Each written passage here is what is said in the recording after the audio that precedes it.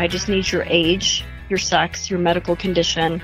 And then every time you use a product for that condition or additional conditions, you will enter in what you're using it for, how often you're using it, and whether or not you think it's working. We basically want your medical marijuana to be as reliable for you as taking a Tylenol.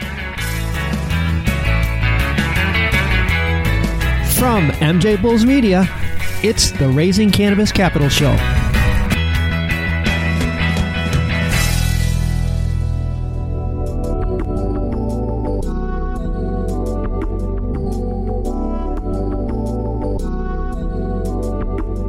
Today on Raising Cannabis Capital, we are joined by Julie Armstrong from Aurelius Data. Julie, welcome to the show. Thank you. Thanks for having me. Well, Julie, you're a pharmacist. I am. You have experience in the pharmaceutical industry and background in medical science. So you can maybe answer this question for me and get us started is, why is it so hard for us to find the correct cannabis for everybody's condition? It just seems like that should be a no-brainer.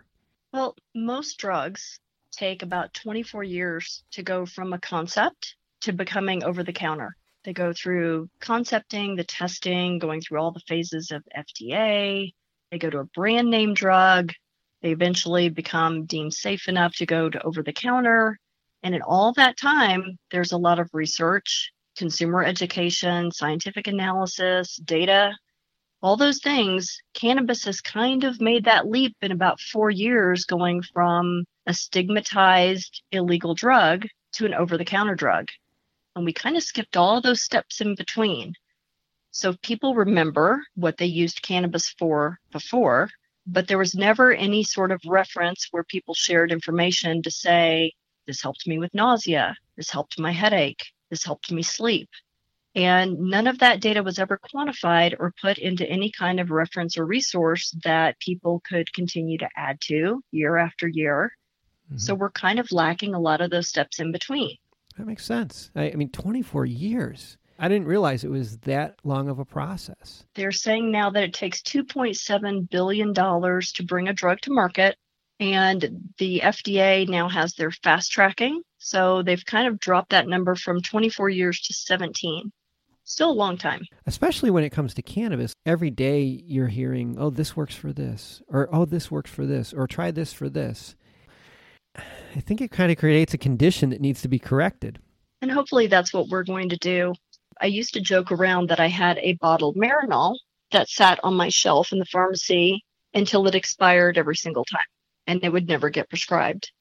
Part of that was because once one patient took it and they did not get the intended effect, and that word of mouth would get around within the cancer community, doctors, believe it or not, still felt that there was a stigma attached to it because it was synthetic THC, and felt like there were more respectable drugs out there, like Zofran for nausea. Part of the problem was the trials that were done for Marinol long ago were never really repeated. We didn't have a lot of patients taking it, so it was never reinforced that it was effective. And that manufacturer didn't spend a lot of money on it to keep that research up, but yet a tremendous amount of money was spent on drugs like Zofran or Phenergan for nausea, and the research and education got out to consumers much more easily.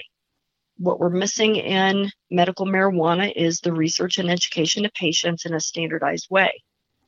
We are going to create the platform for that documentation by listening to patients, documenting what they're using their medications for, matching that up with the user demographic, the medical condition, and a lot of the medical parameters that should be taken in a regular medical history.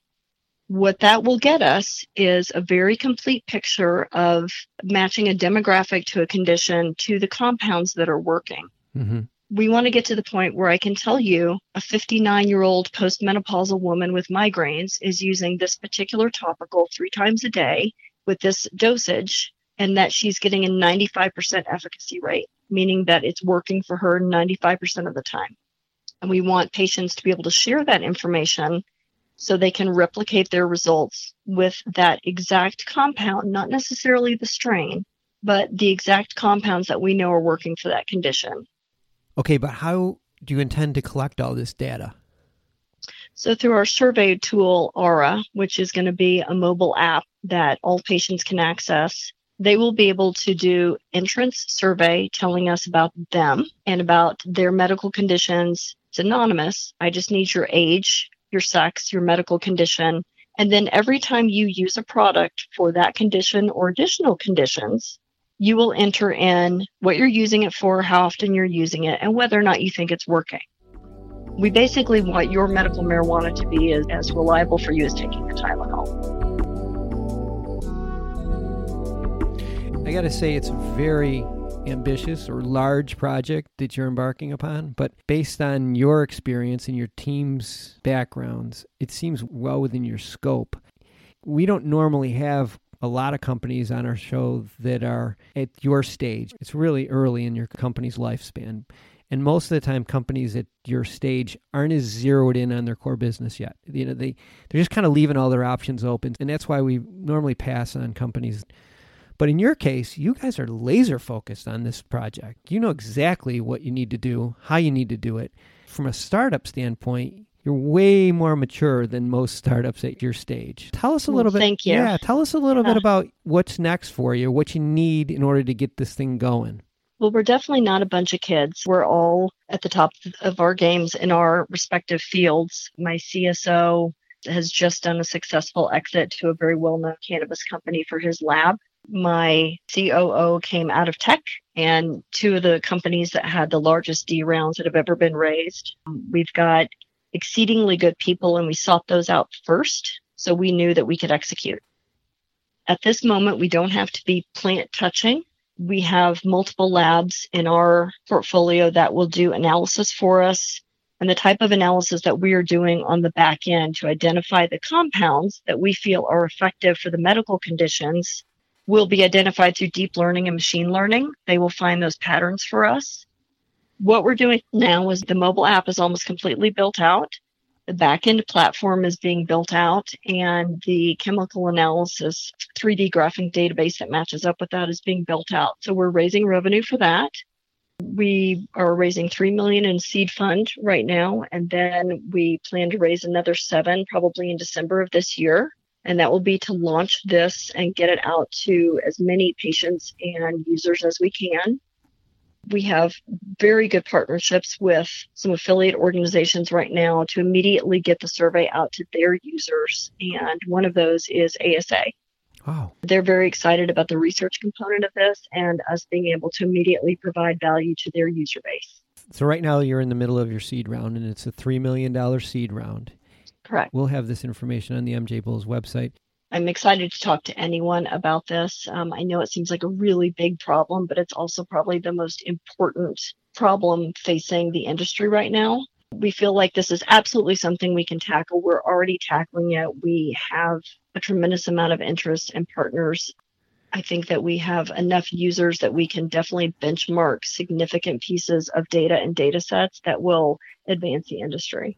Like you said, it's good for the industry, but it's good for the population as a whole. I know a lot of people are rooting for you to get this thing figured out. Like I said earlier, it's a big project, but I think you have the chops to get it done. Thank you. Thanks for your time today. Thank you. Good luck.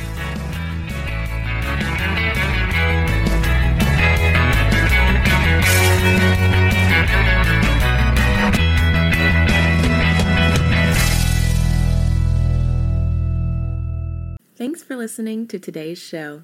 To check out more great cannabis podcasts, go to podconnects.com.